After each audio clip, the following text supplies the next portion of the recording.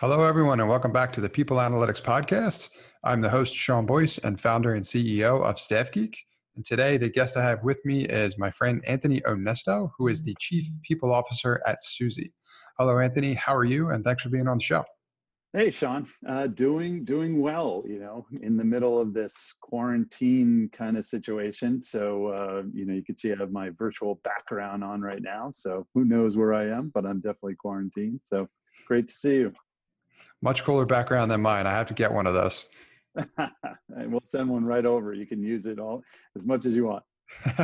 Awesome. Thank you. Which leads me to my first question. If you could, for myself and the listeners, please give us an idea. Tell us a little bit about what Suzy is, and then talk a little bit about your background and what you do at Suzy as the Chief People Officer, please.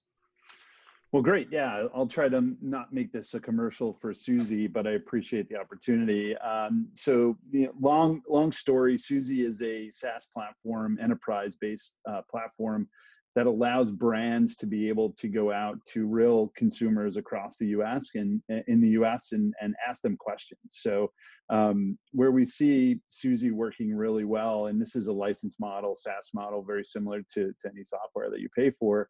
But what happens on the other side is there are people across the U.S. that are answering questions for these brands. So company that wants to test out some innovation, test out some marketing, even in some cases UX or whatever, is able to go on the platform. Super simple. You don't need a market research degree or a PhD. You go onto the platform. It's made very simple for the end user, for the folks that don't necessarily know how to sort of formulate these kind of things. And you're able to ask questions and get real-time answers. And in fact, there's no SLA promise of these things, but you can get 500 answers within half an hour to 45 minutes. Imagine being able to have every business decision. You can see actually this way is probably better. Assume nothing, validate everything is kind of what we stand for. It's the ability to look at every business decision and have the consumer literally at the table as you're making that decision. So that's Suzy. We're based out of New York. We have a headquarters in New York, although we're dispersed. Today we're actually dispersed all over the U.S. Because of the situation that we're in. But we have an office in North Carolina, Birmingham, Alabama, and Denver, Colorado. But majority of our folks are based here in New York. Excellent. Thank you. And another question that I'm getting into the habit of asking, because a lot of the listeners have been asking about that level of detail as well too, is what is the size of Suzy? How big is your organization? Sure. We're just coming just over 70 employees right now, full time, and then of course we have contractors and other folks. So in total about 80 plus employees across the U.S. Excellent. And you said headquartered in New York, right?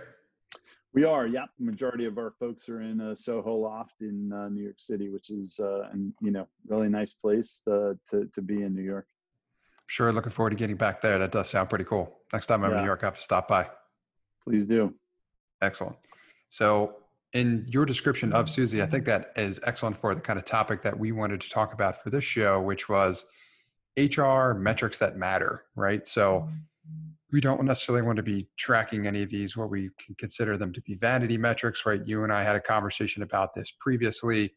You offered, talked about some great value when it comes to measuring the things that matter. So if you could give us a little bit of background on, what your thought process is there, and then we could talk a little bit more about how to do that for businesses like Suzy and otherwise for other HR professionals.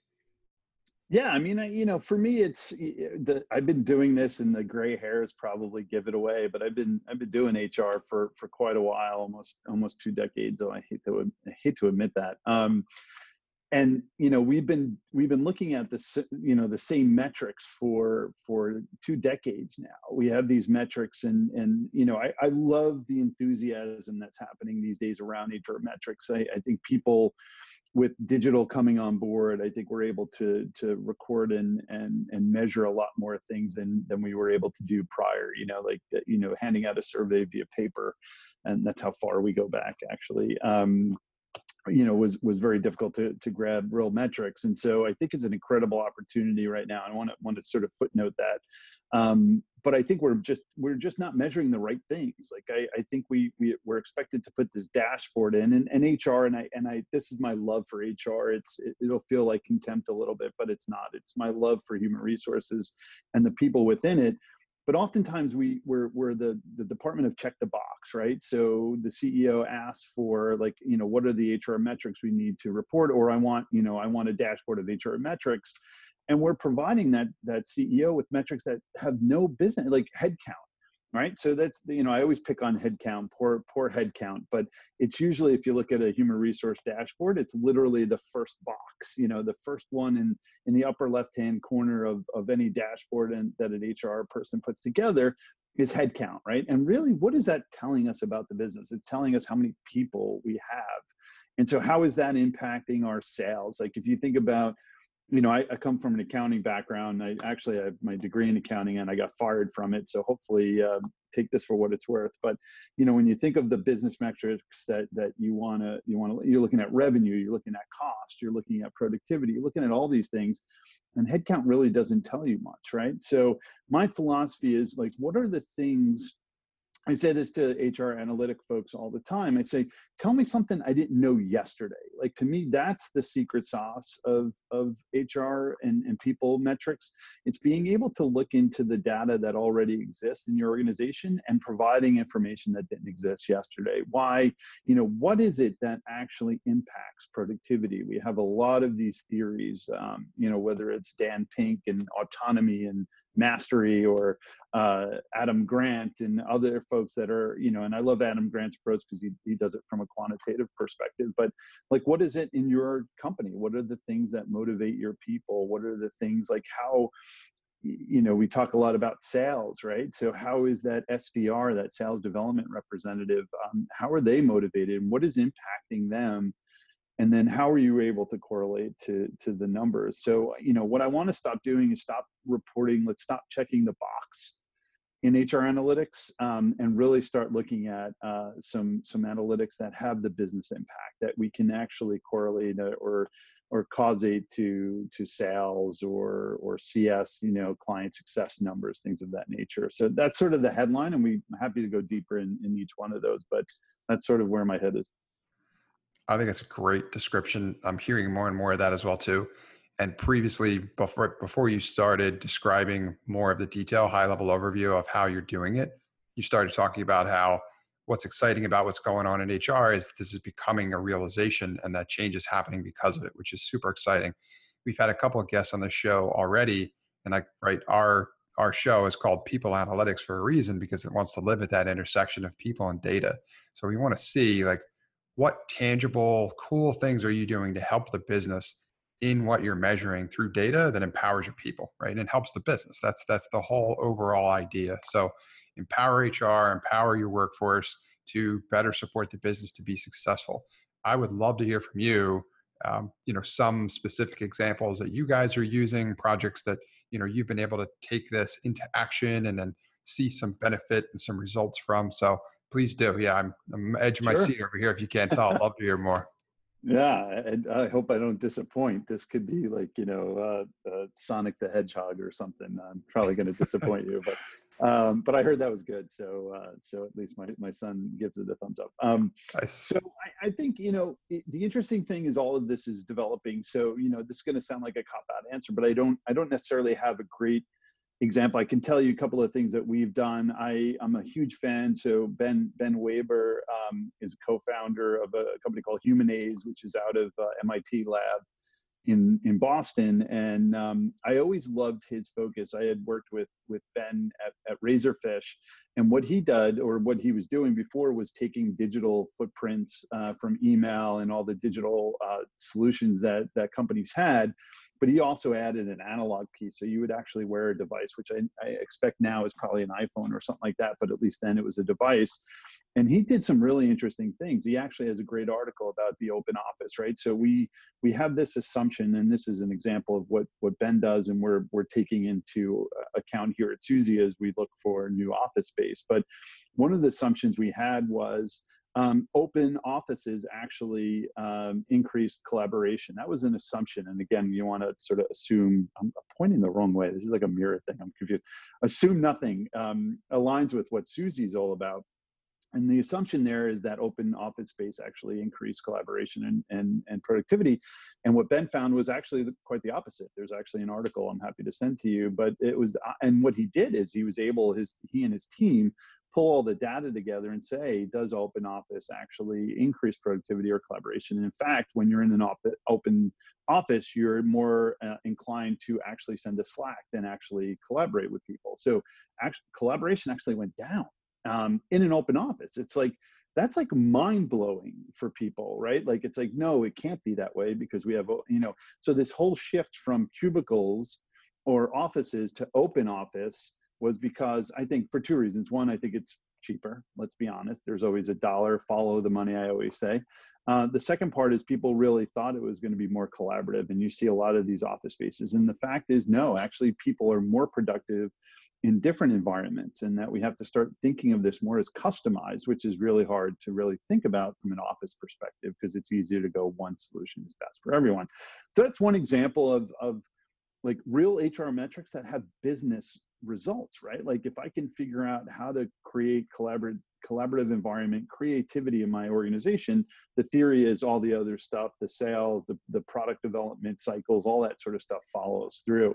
At Suzy, we partnered with the company, and they had since pivoted a little bit from their original origin called Kali.ai, which essentially took Slack metadata and started looking at the connections across the company. And then each week they would send out a very brief pulse survey to the organization.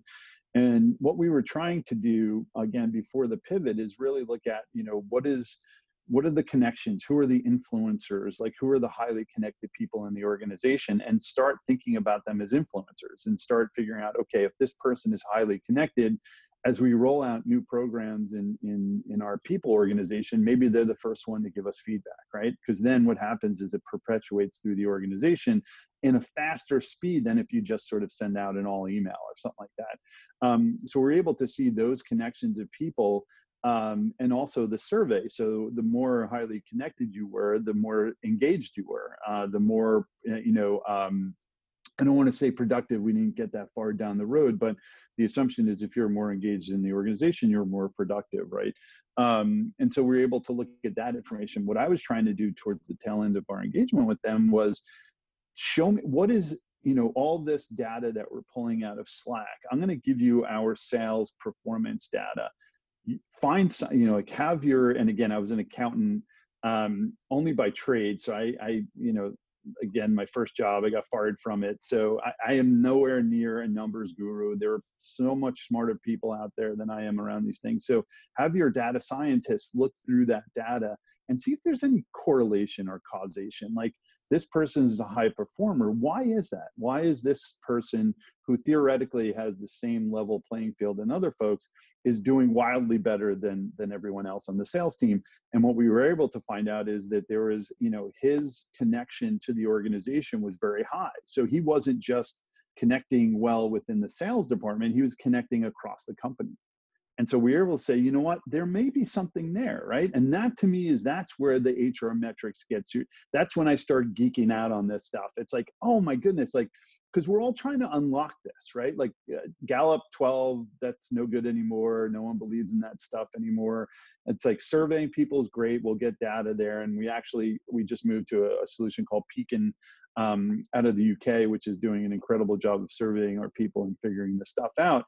But it's that kind of, like, it's not just sending the survey out like a Suzy does, but it's then, all right, what do you do with that data? And then look at the business metrics and figure out how things correlate. So a couple of examples there, Ben from Human A is doing some interesting things. And the thing about Ben that I thought was really interesting is that it unlocks something we didn't know yesterday, right? That's the key to all this. It's like unlocking people data that you had no idea existed yesterday. Like Pekin is another example, although we're just at our start of our journey with them. They're able to look at, data and say, are these people going to turn over, right? They can say within, person starts turning over 9 months before they actually leave the organization, which is incredible, right? Like, think about 9 months of low productivity in your organization right now. Imagine if you can pinpoint that and do two things. One is figure out how to get them to be re-engaged with the organization, or figure out maybe there's a career change that needs to happen for them, and it's not within your organization, it's outside it, but you're helping them do that. Imagine like the difference in human resources and people operations that would do. So just a couple of examples. Hopefully, I think maybe I hit the mark with those, but that's sort of what I think about when I think about people metrics. I would certainly say so. Those all sound to be a pretty good fit for people analytics to me. I'm geeking out about a couple of things you said, especially the talk about Pekin. I'm curious to know more about how you guys are using them, or if you have seen any use cases so far with regard to the predictive nature to who may or may not turn over. Have you started to kind of get that value from using the tool yet? I mean, we're literally 2 weeks in, so Just no, started. to be Okay. very, very candid. Sure. We're 2 weeks into the engagement, but I can tell you a couple of things, and we kind of moved from Cali again because they pivoted their business model to Sure. Pekin. For me, the challenge was, what I loved about Cali was the data was inherently there. So there's a great book, and of course I'm blanking on it right now, but Everybody Lies, I think it's called. It's this idea of looking at surveys, and again, this is probably not great for Susie, but we do get survey information. But there's surveys, and then there's data that people create on a daily basis. And that's what I loved about what Ben was doing at Humanaze, because it's already information that you're taking from the organization. So imagine you can culminate, and this gets into, and we were balancing this, the need for this with the idea of being a big brother, but at an aggregate level, it makes sense. Analyzing all this data, whether it's metadata of connections or even content in your emails, and analyzing that for sentiment, right? Being able to look at that and go, when you're sending emails, are you aggressive? Are you not aggressive? How, like, you can get like sort of, instead of asking someone, how do you feel today? What's your mood? Slide the indicator. I can actually find that out. Like, I know through your email messages, in aggregate, I can figure out how are you feeling today, right? Like, I can get, or your Slack messages. Again, the balance here is the big brother nature of looking at those messages. But the idea for me is I don't want to see the content of the messages. I just want the system to report back. For Pekin, it's a survey tool. It goes out, it asks questions on a weekly basis. We're doing it weekly, by the way, because if you do it annually or monthly, or, like, what business can manage people data on a yearly basis? We just move too fast. Like, look, like a couple of weeks ago, we're all in the office in Soho, and now we're all working from home. Like, the world moves too fast. And that's why Susie becomes incredibly helpful for brands, because we can get real-time data from consumers. Like, we can find out right now what people think about the virus and how it's impacting their buying habits. Like, who wouldn't want to know that? So for us, Pekin, very early on, I'm excited about it. I think their dashboard is pretty incredible. Part of it, again, and my advice to some of the HR analytics folks is, I'm pitching a world that's advanced outside of headcount. But sometimes your managers aren't ready for it, by the way. Like, the lesson I learned with Cali was, it was a very advanced thinking around people analytics, but one of our leaders saw no value in it, like couldn't wrap their head around what we were trying to do. And so the dashboards were useless. And so he didn't promote it in his group. He didn't do, and that was a learning lesson for me. I'm like, no, come on, like, you got to do this. It's valuable information. We're like cutting edge. We're so innovative. So there is a balance of being too innovative and giving your leaders and your people the data that they need. I call it the democratization of HR data. Like, the other thing, another piece of advice that I have around that same topic is democratizing it. Like, a lot of HR folks like to hone the data, and I'm libertarian in that sense. I'm like, here, get access to your dashboards. Here's your data. The key is, again, I was a little bit too libertarian in that sense. I had to guide them and consult them on what they were looking at first. But I don't want to be a firewall for data. In fact, I want to give it to the people too. Like, they should know their data too. How are you feeling? It's almost like Fitbit for them. So early, again, very long-winded answer, but early on Pekin, but I think there's going to be some really good stuff coming out of that. Very cool. No, it's a lot of valuable information. Lauren, I could listen to you talk about this stuff all day. Although I don't have plenty of questions. Right? So where I was going to go from there, tons of cool tools, stuff that you guys are doing specifically, great insights elsewhere as well. Also, I started thinking about when you were talking about the different types of environments and whether or not they were more collaborative. That always takes me back to some of the stuff we're doing at Staff Geek, which reminds me of like, I've heard from countless HR professionals that say, a ping pong table does not make a culture, so to speak, right? Whether or I'm not you guilty of can that. use it and whether or not you do use it, that's more like culturally related, right? So you were totally hitting on, you were striking a chord with me there for sure too. And that's a lot of what I've heard from other professionals as well in industry.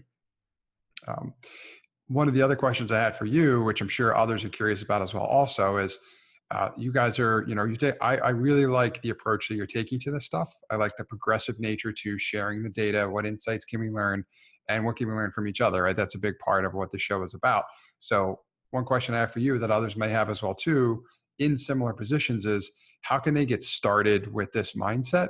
What should they do first, right? If they're not thinking along these lines or doing these things, but maybe they've identified that they do have some vanity metrics that are tracking things and they don't know whether or not it has any kind of an impact. Like what's the advice that you have for them about getting started and, turning the table, setting the table in a different way, so to speak, and figuring out, what we can do to actually empower the business and do things that, make everything better for the workforce and the employees and so on and so forth in and around these like people analytics opportunities.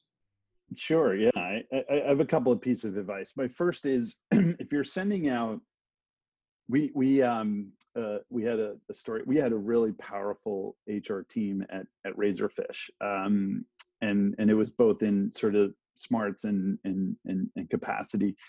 And so we formulated an HR metrics dashboard deck that we sent out, and it would go out to the leadership of the company.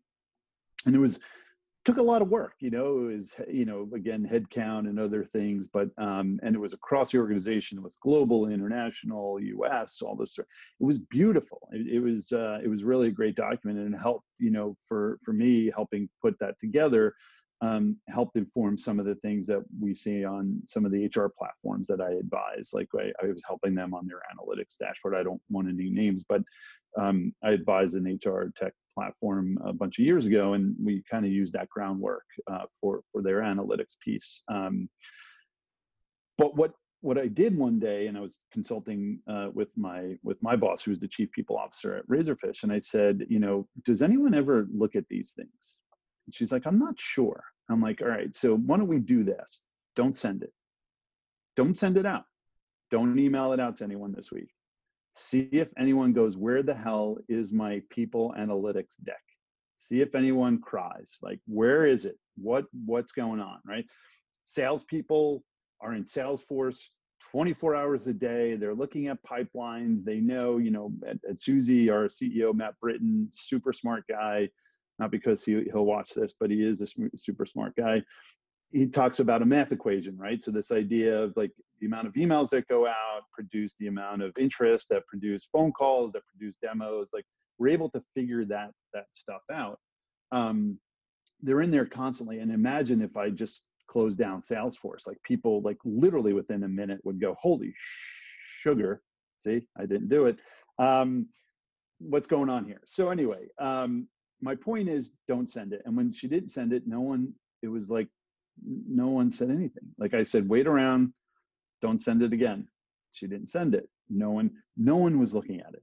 No one, like this beautiful 10, 15 page deck of this awesome data, and no one was using it. So my first step is when you're sending stuff out, check in with people. Do they find it useful? Is it, again, are you checking the box? Like in HR, let's stop checking the box. Let's start providing value into our organizations.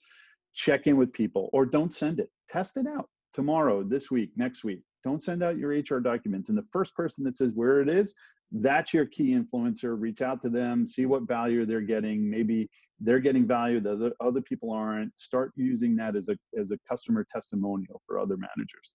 But also ask why. Like, what is it, what do you want to see? Because oftentimes, like we said, we have this in HR world, we're sharing like what should a HR dashboard look like, but none of those people are leaders in organizations. They're not client success people.